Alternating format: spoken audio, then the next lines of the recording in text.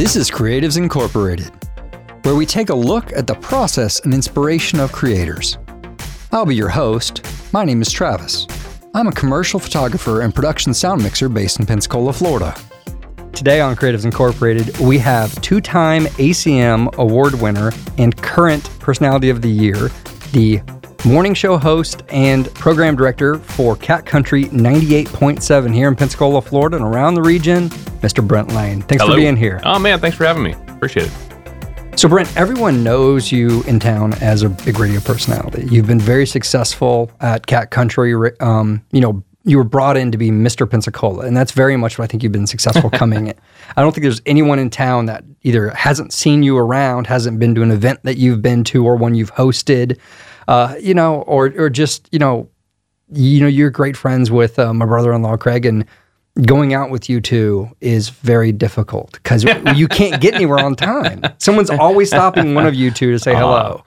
Well, man, dude, I've always looked at this job as very much a privilege. This is a get-to job, not a have-to job, and have felt that way. I was about 9 when I figured out I wanted to go into radio, so, I'm literally living the dream every morning at 5 a.m. So, being that young, when did you actually get your foot in the door? When did you first start?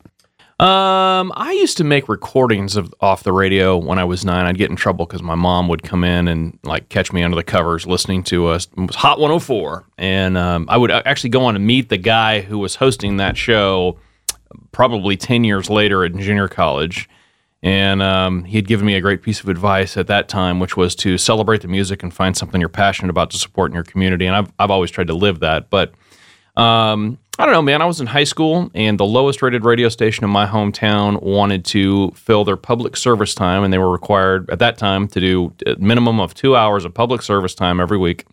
They wanted to fill it with a high school talk show. And their original concept was that the 5 high schools in my hometown would rotate. And I was the only one that showed up, or we were the only ones that showed up, because I wasn't the only person from my high school. I had recruited several other folks, and they put out this call for who wants to be on KTRB, and I was like, oh, I'm totally in. Thinking, of course, at the time, being on the radio meant, girls in my high school would totally dig that. You'd be famous. Yeah, well, it was an oldies country station, and there were not a whole lot of girls in my high school into Hank Sr., so I got a really good foundation of country music, but not so much on the girls. But I really found a passion for the job. And I liked it. I learned there's a lot of things about radio that set it apart from a different job. I like to tell people you kind of get paid to make friends, and that's true. If you're a communications major, there's no such thing as interpersonal mass communication, right? That does not exist in the teaching world. And yet, I would tell you that when I had the opportunity to teach it, I would tell you I focused on this part because radio is the one thing where that is actually for real. Right? So to have interpersonal communication, you have to have give and take. We have to have feedback. Well, radio, I would tell you, offers that. And it's a very special thing because unlike TV or unlike anything else, when I say something is read on the radio, what you see in your mind is based entirely on your preconceived notion of what read is. So everybody's conceptualization of what I'm talking about, of my storytelling, is different. It's all based on your own interactions, very one-on-one. And so that creates some unique bonds that other things don't. It's never on radio, if we're doing it right, it's never y'all, it's never you guys, it's always one-on-one. It's very me and you talking in the car. If you're driving and I'm talking to you. There might be thousands of yous I'm talking to at that time, but everybody's part of the story's, different. They're hearing it a different way. And so what that does is that creates some really unique bonds. So I learned early on, I was probably 15, and I had a work permit, and I told my parents they had offered me the opportunity to work midnight to 8 a.m. Saturday night into Sunday, and my mom cried because she thought I would never finish school. And but there was this lady named Old Hickory who would call me, and probably because she had to take medication at 2 or 3 o'clock in the morning or whatever it was, and she was in her 80s. But we would talk about everything from prom to, because it was boring, man, in the middle of the night. It sounds like a great idea. You're like, I am on the radio! And what that really means is, man, it's 3 o'clock in the morning and there's just nobody else up. So when Hickory would call me, we would talk about all kinds of stuff. And so I developed a friendship with her and sent her my picture from prom from my girlfriend at the time. And she would send me this old black and white of her and her husband. I mean, she was old. And then one day she stopped like calling. And so some time went by and I got this letter from what turned out to be her son, who had found my prom picture and figured out that old Hickory would get up in the middle of the night and Hickory would call. And his mom had died. And so he would just wanted to let me know. And it just caught me at that moment that like it hurt, you know. I was like, oh, I didn't know that. I'd never met this lady in person, but I had a relationship with her. And in figuring out early on that that's kind of what this business is, it's not really, it goes beyond being a business. If you do it right, it's not a job, right? If you do this right, it is really, you know, you invest in your community and you invest in, you know, in your time. And in 31 years of being on the radio, I've only worked in 3 cities, which is very rare for our business. So where my hometown where I grew up was in Modesto, California, and I was in San Diego for 11 years, went to school and got a master's degree because I didn't want my mom to be right. Not only did I finish school, but I kept going. And then I came here and you know, we're much of, you know, a faith-based family, and we had a God closed a door, opened a window kind of thing. And so that's how we ended up in Pensacola. And it's been, you know, this has been a huge blessing. I mean, I love this community. I love what I get to do. I love the history of this community, and I'm very proud of what Pensacola is. And I think that all of those are factors. If you know, you've credited me with a lot of success, and in that you would call me Mr. Pensacola. I don't consider myself like that. I'm just very proud of our community. So I always consider it a privilege to be asked to go host Big Brothers Big Sisters or something for Man of Food Pantries or whatever. That is always, nobody has to do that. That is just something that I always feel like is an honor, and I feel like, you know, it is incumbent on me to try to make the best of anybody's opportunity, you know, benefit or whatever that is that I'm involved with. So that, you know, that's kind of how I got to this point, starting early on, realizing that, of course, the girls in my high school did not like Hank Sr., so... But you still got old Hickory on the phone. Well, you know, she you know, like I said, I learned a lot. This is not a job about being famous. In fact, actually, I would tell you that if this is a job that you were coming into, if you were listening to this right now or watching this right now and go, man, I want to be in that because I want to be famous. It's a hard job. It's not an I'm going to be famous job. You can be famous and you can be a good radio person. But if you are famous, if being famous is more desirable to you than working on your craft or working on the job part of this, or being excellent at doing the stuff that goes along with being a good radio station as a group, it's hard to succeed. I want to transition from there because I want to go back later in the show and talk about your teaching time in San Diego. Because I think there's a lot of people that don't know that you actually taught at the university level for a while. You know, I have known you, so I know you're very passionate about what you do and the craft. But I think a lot of people, when they think of a radio host, think, oh, I got to be a real smooth talker. Right.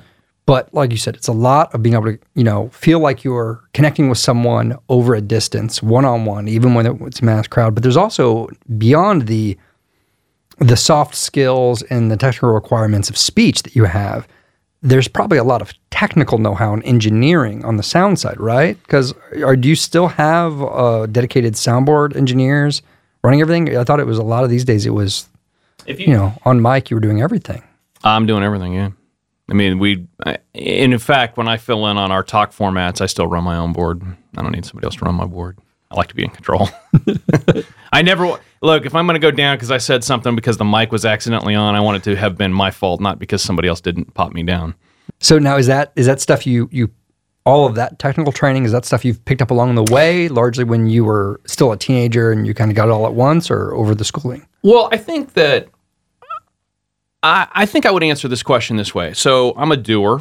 And I also like to play Tetris with the way I want stuff to happen creatively. So I'm willing to try a bunch of stuff, a whole lot of different ways. I mean, the things I'm looking for, we're building a new studio for Cat Country right now. And so that what I'm most excited about, besides having this huge 16-channel board that'll allow me to do everything, is actually the aux ports. Like, I want to be able to plug in a Mackie board so I can pre-mix artists as they come in and play for us. Like, I want to be able to mix that into my board while I can control all the different levels of what they're going to do. And I think some of that's trial and error. I mean, you have to have a basic knowledge of how to work a board, what pot goes here to make what sound happen, but that's not really the requirement. I think that today, when I started, I was still doing production on reel-to-reel, like 8-track tape that I was splicing together. And honestly, I feel a little bit like, because of that experience, I'm a better production guy today because I know how I would have, I know how to do it like that, but I was also an early adopter. I was the first guy at my radio station in San Diego to be editing on digital, like on a computer. In fact, actually, I had one of the production guy, why would you ever want to do that? I'm like, because this is so much easier. This is really the future. I promise, dude, you're going to want to do this. But I mean, those are things that I think that if you acquire some hard skills, and today when you're in a class, hopefully you're getting the skills of how to layer tracks and how to do all of that stuff. Well, all that's great. In the real-time application of that, I mix a lot of stuff on the Cat Pack Morning Show in real time. I'll have 3 or 4 tracks running in different formats on that board at the same time, and that's kind of the magic of radio. How do you get that harp sound to pop up? Well, that's on this button over here, which is on this pot over here. Yeah. So that's great. Most people I know who do anything where they're in front of a microphone, they tend to develop a strong opinion about what mic they like on their voice. Well, I'm a Shure SMB guy. I like the way Shure sound. We have used, for all of the time I've been at Cat Country, RE20s. I find them to be a little bit colder. I prefer the Shure sound, but what ends up happening is we have this massive Optimod, processor that takes all the stuff we do on the radio station and it basically puts a finalizer on it. Mm-hmm. So it all sounds great when it comes out the speaker. Yep. I don't necessarily like how it sounds in my head, in my earphones before the mix, but I do like how it sounds afterwards. So you spent some time on the radio in high school, got your foundations, went off for, you said, that 2-year degree in San Diego.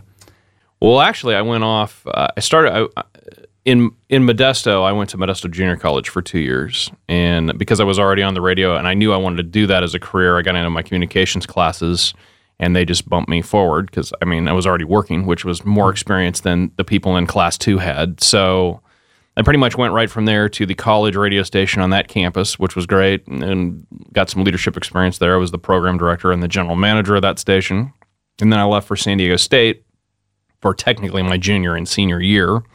And I had plans to go to work for KSON as soon as I got there. At least that's what I had hoped to do, because I had an in. The guy I was working for in Modesto at Cat Country had been a station he was at. We had a similar trajectory, and so, but that didn't work out because nobody leaves KSON. It's a very hard station to get a job at.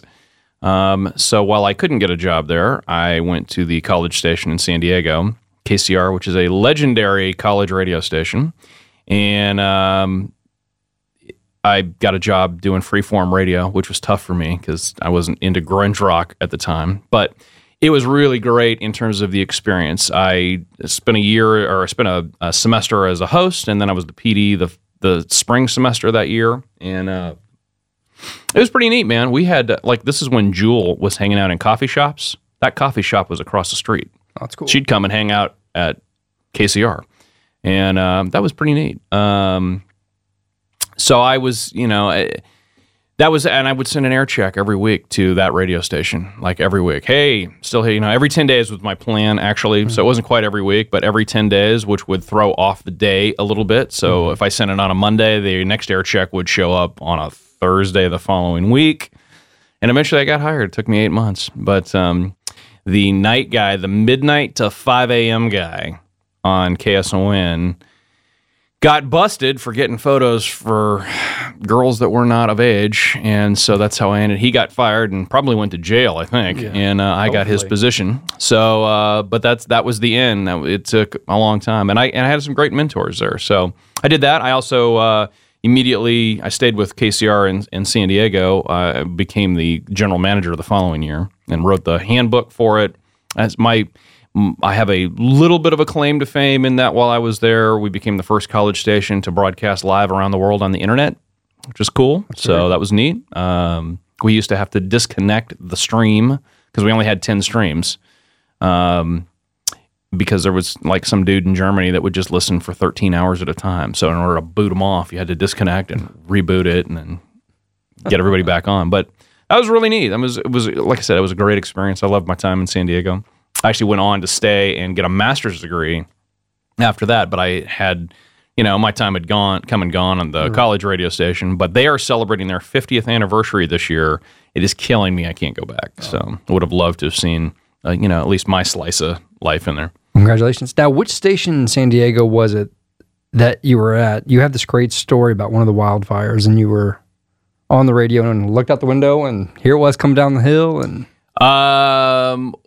well, you're combining two different stories of mine. So I was on the air at KSON, and we did a lot of work. The wildfire that you're referring to came across Kearny Mesa, but I had San Diego is a place where you have to have multiple jobs. So at the time I was at KSON, I was teaching at San Diego State, and I was running a creative services company as well.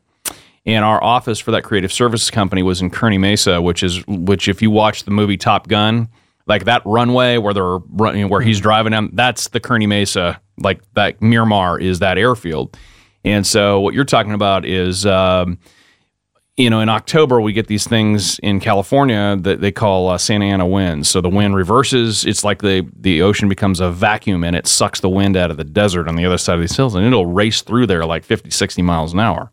Like it's a hot wind. So I can't remember the name of the wildfire at the time, but it had burned 200,000 acres. But it came over the crest of Kearny Mesa down towards Miramar Airfield right at our office. And we had to pull all of our stuff out of our office, our sound equipment. We had to, because it was all going to be smoke. Like we spent a long time kind of getting all that stuff out. In addition to doing that, of course, the radio station in town, I mean, dude, we had hundreds of families affected. We ended up doing it was like a huge blanket drive just for people to, kind of take shelter. And, there were a couple of communities that were devastated by that fire. Wow. Yeah, you have so many interesting stories from that time period. I mean, you have a ton that you've done, though. How many years have you been? This is 31. 31 years in radio. Mm-hmm. How many of that's been in Pensacola now? This will be 14. That's right. I knew you were getting close to 15. I didn't want to say 15 in case it was over or under 14 years. Wow. So, and again, this is one of those jobs where, you throw yourself into whatever opportunity God's given you, and there you go, kind of go from there. Now, you taught a little bit at the university while you were there. That was during your master's program, correct? Yeah, that's true.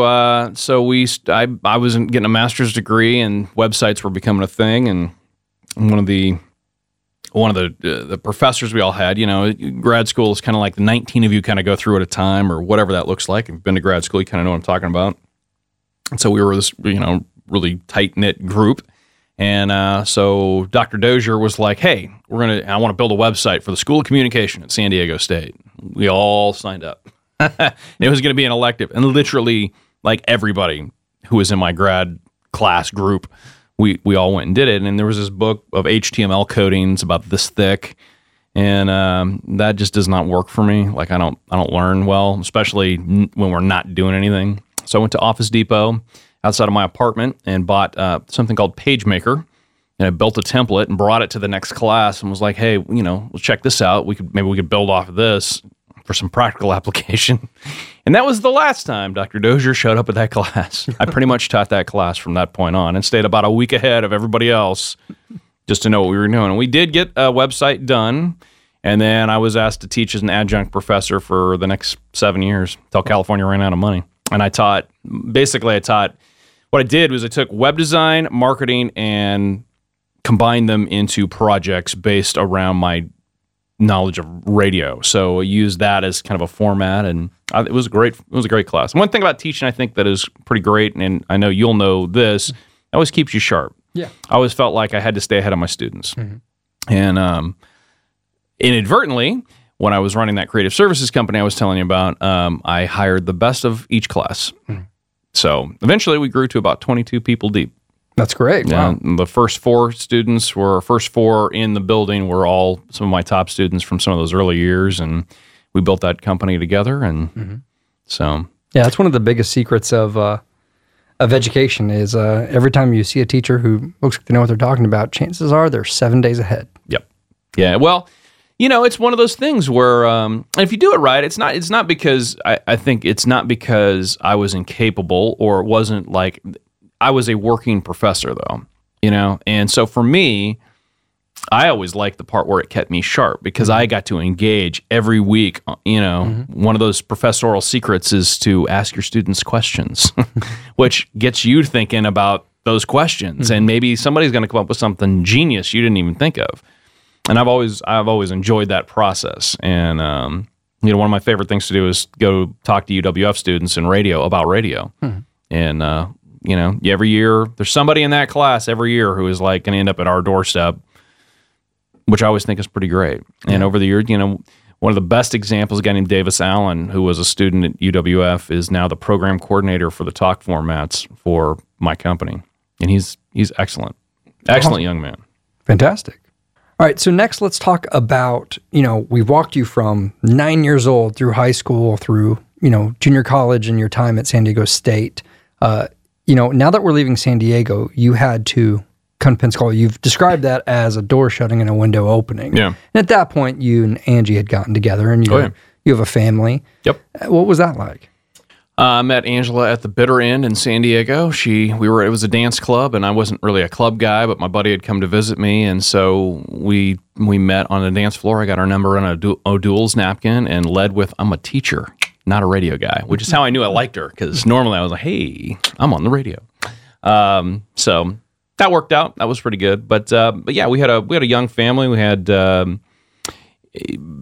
by the time we were ready to make this move here, we had 3 kids, and it was for me to come to Pensacola. God closed a door and opened a window pretty directly. I told you about the creative services company. We had one client that we served pretty exclusively at that point, like 22 people, probably 17 of those people were involved in just this client.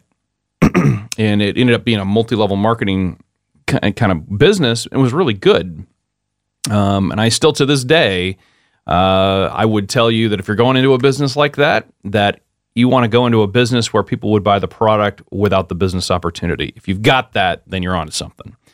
And but this particular client got June 13th of 2003, was notified that the FTC had seized the business. Ooh. And I was holding about $250,000 of advertising that I could not back out of that weekend. I think that was a Thursday. Ads started the next day, and we were booking long-form radio for people. So that was part of what that business was. We would do a lot of the radio infomercials, and then we would buy a lot of their advertising. And we'd kind of gotten lazy. Like an industry standard for radio is 90 days out as an agency. There is zero reason I would ever take that business again today. This was a huge learning opportunity. So it's cash in advance. I'm going to provide you this service, period. End of story. But that's not how it was. So at about $250,000 of advertising that I was not going to get paid for. In fact, all of these people that I was buying for just had their business seized. So it was probably somewhere around $400,000 that I was owed at the time. So we went from making revenue, which was pretty good for our little business at the time, which was about $1 million or so. We went from being a positive, and as a business, as an entrepreneur, like I wasn't bringing home money. Right. Like should have probably, I was in my 20s. So at the time in my head, I had time to make adjustments. But at that point in the game, I was, everything went back in or went to somebody's salary or whatever, but I wasn't personally bringing cash home. And that was a problem because I was still on the hook for all of the debt. And we flipped into some serious debt. And so it came down, I was originally trying to do a different job at KSON. And they ended up going with somebody else. And so what do you do, It's like, well, we're going to have to make some sort of move. And I was doing pretty good in radio at the time. And so I had mentioned to the program director at the time, and the consultant at that time for that radio station handed me the card to Dave and Mary Hoxing here in town. And they flew me out. My wife and I had well, I tell the story in public, so I could tell you here. We had a divorce level fight. Like, she did not wrap her head around moving to Florida. She was a San Diego girl and did not know what that beheld us. So it was like, why would you take this flight? We're not going to do that. And so I came out and they took me out to Crabs, and I took a picture on my flip phone at the time, and it was of the pier, and there was nobody on the beach, and sent her this photo, and you like it, don't you? And I actually ended up turning down the job. Like, I had my mentor, the guy from Cat Country 103 in Modesto, was now a PD in Salt Lake City. And he and I had been talking too. So I liked this job a lot. And actually, it was the hardest job I'd ever had to turn down. Like, it felt right. And, but I felt, like I had this other opportunity, and I knew Ed real well. And Ed called me after I'd turned this job down and said, hey, our company is not we're on a hiring freeze. I can no longer bring you here. Not going to happen. And, what do you say to that? I'd already turned this job down. I didn't have another place to go. Wasn't feeling real great. And I'll never forget, man, Dave Hoxine called me about 2 weeks later and was like, hey, I hear it didn't work out quite like you thought it would for Salt Lake. Would you reconsider Pensacola? And I said, yes, I would. My wife has to like it, though. And so they flew Angela and I back out to Pensacola and put us up at the Hilton on the beach. And she was like, this is pretty amazing. Like, this is really amazing. So, the deal was she had to hate it for us not to come. And so I signed and at the time faxed back my deal agreement that I was coming. And we were prepared that we would probably have our kids finish out school in California. This happened in November, so we were prepared. It took about 6 months to sell a house, and so I was prepared not to see them for 6 months. And about an hour after we faxed back the agreement, somebody knocked on the door of our house and offered to buy our home as was for whatever price we'd pay for it.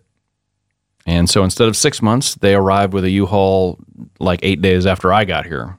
So we were like, woo-wee, this is a God thing. So that was pretty great. Yeah. I mean, what do you say to that? I mean, yes, Lord, I will follow. And I did. So we did. And that was pretty, that was awesome. So we got here. I got here to start December 1st of 2005. My first event was a Christmas parade, to which I had a woman who had never seen me before in her life, but I was wearing my first Cat Country shirt and long pants, and ran up and said, I'll never forget what you did for us during Ivan. And I said, thank you. And she said, no, I thank you. And again, had no idea who I was. And that kind of set the tone for community service. And that's how it really began for me was, the most welcoming, most philanthropic community I've ever been in my lifetime. And my wife to this day would tell you that if I had to go somewhere else, I would have to commute back home because she's not going anywhere. And our roots are pretty solid here. And I've been very blessed. My oldest daughter works for the radio station,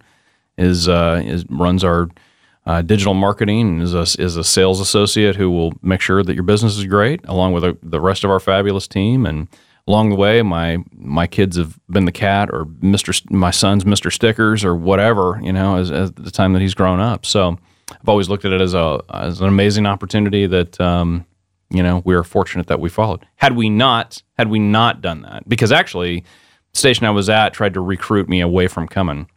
They magically came up with another gig that I could do, and I said I was already committed. Had we not done that, the whole 2008 recession, like my wife's full-time job went away, like we would have totally been BK. Incidentally, I told you that long story about how we ended up with a ton of debt and I ended up here. What I didn't tell you is I never BK'd the company. We paid off every dollar that we owed to, at one point I owned one radio station in Los Angeles, California, $86,000. And it took a lot to pay off, but we did it. And we took Dave Ramsey's Financial Peace University class, which, as you know, and my wife and I have been the coordinator for that now for 10 years. And we took it in 2008, and then we have worked that's kind of our ministry, to give back, is because it took us 3.5 years to be debt-free from the time we took that. But I never want to be in that position again. And I certainly believe that there's a lot of other people whose marriages are affected by it and all the things that go along with it. And so that's kind of that's our ministry together as a couple. Yep. And that's something my wife and I both took that, life-changing, through you and Angie as well. It's a good time. We don't do the teaching. We just do the fun part of it. So we help. Dave does all the teaching. But, I always say if you're not dumping debt and gaining weight, we're doing something wrong. So, because we do a lot of potluck food. Yeah. So, jumping back to life as an on-air radio host. Now, you've stepped into the realm of program director, which puts, I'm sure, a ton more organizing and responsibilities on your platter. But it all goes back to your time in front of the mic, being a personality. Sure. You get up, and you've said this other place, but I know you've told me you typically get up around 4 a.m.? Yep.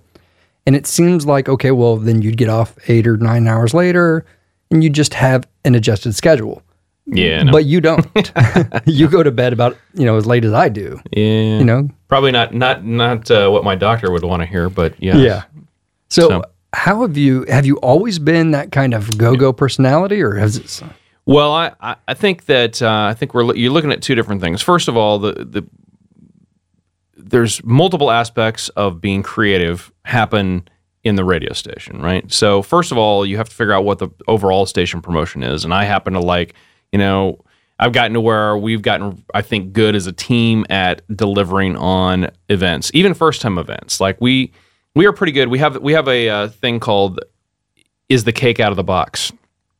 which is a great story. I would probably never have told you. No. So we had Josh Turner come for Miracle on Palafox. This is about 3 or 4 years ago.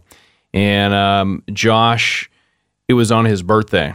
So what do you do, right? I mean, we got an artist who's in town for an event that we are doing to raise money for. Miracle on Palafox is about Christmas wishes, which really goes to help kids who are in underprivileged households maybe get some toys for Christmas. So Josh comes, and at the time, we were going to honor him with his own birthday cake on the stage.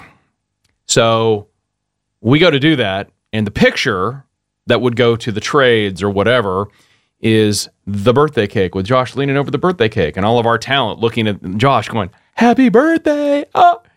Except that nobody took the cake out of the box, which meant there was a big cardboard box on a table that they brought out and put the logo backwards. So, there's no shot of Josh Turner in looking at his birthday cake. There's only a shot of the cardboard box being opened and Josh Turner looking like he's acknowledged that there is a cake. It's not the shot we wanted. So, in that, we have a saying at the station, "Is the cake out of the box?" which really stands for, what have we done to make this special? And is everybody on the same page with making that special? So that applies to the morning show. What are we doing to make the cake out of the box every day? And then that applies to the radio station.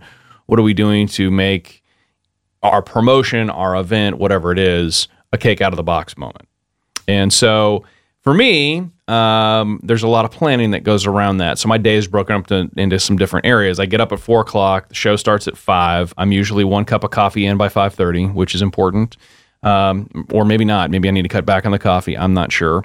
Depending on what time of year it is, sometimes it's a 3-cup morning, sometimes not. Typically, the show is over at 10 o'clock. We use the last hour of the show to try to pre-prep for the date and the next day because we go into a lot of music. By the time your workday starts, we play a lot more music than we do morning show stuff. What typically happens right now is at 10 o'clock, I will actually usually try to go home and rock a nap. Like I usually need to go home, and my superpower is that I can sleep. I can be asleep in 2 minutes, and I can sleep for as little as 10 minutes and be okay. Like I can get a, quick nap, or I can also rack out for 2 hours. Better if it's 10 minutes. If I'm out for 2 hours, like I am a zombie to get going again. So typically I will go home, do that. I will usually be at the office or whatever. I typically have duties around noon. For whatever, depends on what the day is. And then I'm usually there till 3 or 4 o'clock. And then I go to whatever our evening thing is. Tuesdays it's bands on the beach. Wednesday nights I'm doing FPU. Friday nights we're doing a race, whatever that ends up looking like. And that's typically my pattern. And then most of the time I'm in bed at 10 o'clock, which is an hour and a half after when I should be in bed to get up at 4 o'clock in the morning. So We're working on that. Talking to you, doctor. Appreciate you. So that's, I had young kids and never wanted to miss out on what they were doing, and typically bedtime was 10, so that just kind of became the thing. Although now that I pretty much only have a 16-year-old at home who's working and is dead to the world by 8 o'clock, it makes it a lot easier for Angeline to be like, okay, it's 9 o'clock, let's hit the rack. So that's good. But that's about what my day is. Outside of the morning show, I'm usually using the last 2 hours of the day to prep for the next day. So there's usually about an hour of prep in the morning for, hey, what are we doing tomorrow? Here's what we're going to talk about tomorrow. Here's how we're going to get it tomorrow. During the day, there's, hey, we got to do stuff so that tomorrow happens, depending on what it is, which includes interviews with other people. Hey, I want you to tell me what your favorite color is if tomorrow's topic is what's your favorite color day. So I got to get you to say that, or a couple of people to say that, so I seed the phone calls. And then at night, I usually go back through, here's all the stuff that I missed. And that actually comes out of the habit of, we used to have terrible internet at the tower, so bad we couldn't get access to what was going on. So I never prepped at the radio station. I would always prep at night. And that's just a habit that I've always kept. So, and a lot of times in that time, I'm figuring out how do I plan the station's, promotions or whatever else might be part of that creative process. So it sounds like while you have a routine, your routine isn't like a lot of people, even they might think of radio as a time where you get up, you go to the station, you do your job, you go home. Yours isn't like that. So by my count, we call it the radio life. Yeah, in a given day, you get up, you leave home. Mm-hmm. You're at the tower, which is a different place than the station. Correct. That's up in Molino. Technically not Molino. It's actually, it would be closer to what they would call Robertsdale. You can't put a 1,000-foot tower in downtown Pensacola, so the only place that was available is in the middle of International Paper, several logged forests, down about a 2.5-mile dirt road. At the base of this tower is typically where our studio currently operates from. We can operate from both locations, but until we do something else at this other location, we do a lot of work in the woods. Yeah, so you're up there, and then you head down to the main studio in town. Yep. Then it sounds like you're back at home prepping, working at home. Yep. And then there's all of the events, remotes, anything. There's almost something surely going on once a day. Yep. So that's 4 places of work every single day. Yep. Wow. Yeah. That is. I mean, how do you sustain that? You plan a vacation every 6 months. You've always got something to look forward to. Have you ever had, I move around from location to location a lot now for my work. Have you ever had just, you're on a deadline, everything is timed out perfect, it is a thing of beauty, and then traffic hits or, something you can't control, and it just throws everything off into a spiral? Yeah, I mean, yeah, it is. I mean, I tend to over agree. Like, I always feel like I can cut it too close, and I shouldn't do that. Like, that's how I got him, ladies and gentlemen. That's why he's here. That's it. I mean, that's it. That's it. Well, it's not so much that. It's that I've, like right now we're getting to do this because I'm off this week. Mm-hmm. This works out. There's a promotions meeting I'm not going to today. There's some other stuff that happens at the station that I don't have to be a part of today. But I tend to be like, if I got to be somewhere, I have an event that starts at 11, I can do something else till 10:30. That's really not enough time for me. Time management wise, I should be done by 10:15 just to build in the pad. And that's something that I'm personally working to be better at. Thus managing my ability to deliver. And this has nothing to do with creativity, but it has to do with Brent's time management. So, and this is a story I've told other people. And Brent, you said if you have a magic power, it is naps. Mm-hmm. You have 2 magic powers. So would you agree we have been to several movies together now? 100%, yes. A lot of movies. Part of the movie crew, definitely. Yep. So before joining the movie crew and going with Brent, I was the guy that, for my own anxiety, I had to have the right seat in the right time. So I'd be at every movie 30 minutes early in my seat. And then people would kind of build around me. And I've gotten over that now. Thanks to the movie crew. It's not my life anymore. But Brent, no matter what, no matter where he is, no matter what's going on, I wonder if you're just out in the hallway. Because we're all waiting for Brent. We've got a seat safe for him. We're not talking, the previews are playing. The previews are ending. The last note, fade out of the last preview goes down. Movie credit comes up. Brent sits down in his chair. He has never missed a second of a movie, but he has never been there a moment earlier than he had to. How do you time that? Luck. Yeah, I don't know, man. I was there early for one, like 300 back in the day. That was a good flick. I don't know. It's just one of the, and I love movies, by the way. The creative process of movies are something for me. Like, I enjoy watching a movie to see how somebody else did it creatively. Like, I always think the storytelling of that, which goes along with what I do for a living. But I enjoy that so much, and I enjoy the camaraderie of movies. You never want to let your movie buddies down. Yeah. No, so, like I said, you've never missed a second of it. I got the popcorn.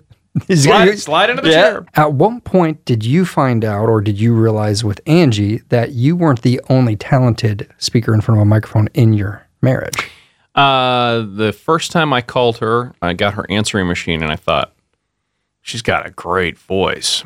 And sure enough, she did. So over the years we've been together, we do a phone greetings business outside of this, and I would say she does probably 80% of the work. I do all of the editing, but she does 80% of the voice work. But yeah, she's good. She's she's the shadow voice for Cat Country. So when you hear the artist and titles on the radio station, that's her. We did that the first time. We did the first 500 artist and titles, our anniversary weekend of 2008. You know what you should not do on your anniversary weekend? Something where either of you is giving directions to the other. Say Garth for me. It's not Girth, it's Garth. So, yeah, I slept on the couch. It was not my favorite. Angie is a lovely woman and is great and has been a co-host at times on the show. Yeah, I've had 3 major co-hosts. We've had Dana, who was my first co-host. She and I did this show for about 5 years. In between, Candy, Angela was on for about a year. And we had a great thing going. And honestly, that might have been perfect. My son was still in elementary school and really wanted Mom to, still be able to take him to school. And so that was a family decision. We decided, but she's, she'll fill in from time to time and come in and sit in with me. And, she's the head of our Team Catitude for the Making Strides Walk and is very involved with the station, obviously with me as well. And then obviously I've had Candy and I'll be together. I think this is 7 or maybe 8 years. Yeah. What's amazing is I grew up with Candy. When I was in high school, I was into rock music, so I listened to a lot of TK. Right. TK 101, and Candy was one of the big hosts there. And she says she did rock radio for most of her life, but actually she's a Barry Manilow fan, like in a big way. She loves yacht rock. And currently, obviously, is in she's very good at what she does with country music. So, yeah, she is a very big personality. She is a lot of fun to be around. Yes, yeah, she'll tell you some stories that'll make you cringe. So here at the end, I always ask someone for a piece of advice. Okay. So someone who's wanting to either get into radio or we could narrow it down to like finding your voice, and the ability to have confidence in front of a microphone. Sure. There's a lot of things, for a lot of people at some point in their life, they might end up on camera or on mic. Sure. And it's not a wholly natural place to be for most people. Well, actually, I would tell you that my thinking right now is, first of all, in radio, they don't teach it like it's an opportunity anymore, right? We are one of the declining industries of America, which actually means that it's probably a better opportunity right now to be somebody in high school or college and thinking about going into it, because this is something we're always trying to get more people in. So it's an opportunity if you look at it the right way. And secondly, because of social media, I would say that we are training a generation of people to host their own shows already, right? I mean, we have so many people who are already, I have my TikTok channel, or I'm on Insta or whatever, and I'm doing stories, and we already have a huge group of people who already natively know how to host stuff. But what I would tell you, if you're asking for my tip is, it's twofold. One, you have to be a learner. You cannot know everything. You should not know everything. You cannot approach a business knowing everything. There are great people who have been doing this for a long time, who have an enormous amount of wisdom, who can help you. And I would say this is a caveat to that. I would say social media is good and bad because there are a lot of times some folks want to be famous on social media and they already think they know everything. Mm-hmm. That is hard to work with. It's very difficult. You can be like, well, I'm already doing my own show. And if you bow up like that, this is a bad gig. Like, it doesn't work. Like, we have a very set way of working that is proven to be successful. So the station is nominated for CMA Station of the Year. We have accolades in a trophy case that indicate that there's a group of people who have really applied personally and professionally a set of things that make it work. Okay? As a group. We're locally owned. It's not a corporate radio station thing. I mean, there's a group of people who are very talented at this. So if you show up and think you know everything, it's very hard for A, anyone to respect you, and B, it is very difficult for somebody to want to teach you. And I would tell you that if you're a learner, if you're somebody who wants to be taught, can be taught, is capable of receiving coaching, criticism is going to help you be better long term. There is nothing you can. It's just like being coached in sports. There is nothing that nobody's trying to ruin you or take away your personality in this job, in this business. We're trying to make you the best you can be. You got to make sure you're playing for the right team when you do that. But the other part of that tip is, like, you have to be all in. It's not a 9-to-5 job, as you pointed out, and rightfully so. Anybody who approaches the media business in general, whether it is TV or radio or whatever, if you go, oh man, you know what, I only want to work 9 to 5, like, you're going to get beat immediately. Mm-hmm. It's still a competition, right?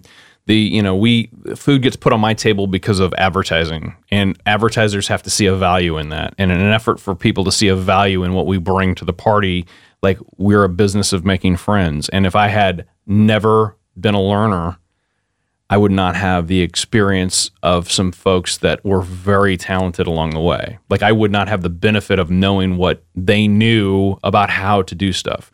I bring my own personality to every party, and then I coach others to do what I want them to do in terms of how to do that. But I need their personality to be part of that plan. So you can be really good at being a personality, but if you're no good at the craft portion of it, you'll never get better. You'll never do what we want you to do. So my tip is always be a learner. Be a learner, be a learner, be a learner, and find somebody who's a good mentor. And I think that my experience is, if you reach out for somebody to be a mentor to, they'll give it back to you, right? I mean, I wouldn't tell you to go and be overbearing to somebody. I wouldn't tell you to go, I used to ask for, we call them air check sessions. So I'd bring my tape in, and I'd have the person who was, I was doing midnight to 5. I probably was not the most important person in their day, but every Tuesday at 3:15, Mike Shepard would sit down with me, and we'd listen to my tape, which was about 5 minutes long in terms of the breaks. Music radio, I have 20 and 30-second talkovers in between songs and that sort of thing. So we'd talk about how to get better. Why would this tease work better here? But that coaching does not stop today. I am being coached today. I have somebody who listens to me every day, and we meet all the time about, what if we did it this way? And that person becomes my collaborator in how I make my craft better. And if you aren't somebody who is okay with that, it is very hard to succeed. If you find a good mentor, somebody with some success who you respect, and you can get them to help you, magnificent. Keep going. It doesn't matter. And the other part of that tip is, in being a learner, is you really have to get your foot in the door by showing up. And if that means, hey, I'm going to show up and be a brand ambassador, so I'm going to be the cat, or I'm going to hand out stickers or whatever, get in the door doing that. Hey, I really would like to do this. Like, I cannot tell you how many times somebody's opportunity opened up because they were there. Not because it was where they started, but because they were there. Hey man, I need somebody to board op Argo Athletic football. Golly, Bobo Johnson got into a car accident. We have, who's going to do it? I'll do it. And that's how it starts. So I started off, being the guy who was available. And then I was a learner. And then I became the personality I am today. It's fantastic. That is wise words, man. Well, Thanks for telling us. I appreciate it, man. Thank you. And if you're watching and you go, hey, I really want to do that, like, go do that. If you're not in this town, go find a local radio station that'll go do that. Again, you have an opportunity to do it just by being available. Doesn't always work out in terms of, you can throw out a million resumes, but the right opportunity will come along. You have to be tenacious, man. You got to keep going. You can't be, I one and done it. No. It didn't work out one time. Nope. Yeah, man, it just doesn't work. You got to go in and keep going and keep going and keep going. I will go back to telling you it took me 8 months to get a job at KSON when I thought I was going into a position. So I went to a college radio station. I did the best work I could do, taped it, and sent it every 10 days. That's tenacity. I believed that 10 days is right. Honestly, honest to goodness, I still believe it. I had a kid who was a high schooler who every Thursday afternoon at 3:05, I could count on getting an email. And for 6 months, he hit me up till I finally hired him. Eventually, That means a lot, though. somebody is going to pay attention. So you have to be tenacious. You have to be a learner. And you got to work on the craft. Thanks for being here today, Brent. Yeah, man. Thanks for having me. I hope you enjoyed the show. Find more at creativesincorporated.com.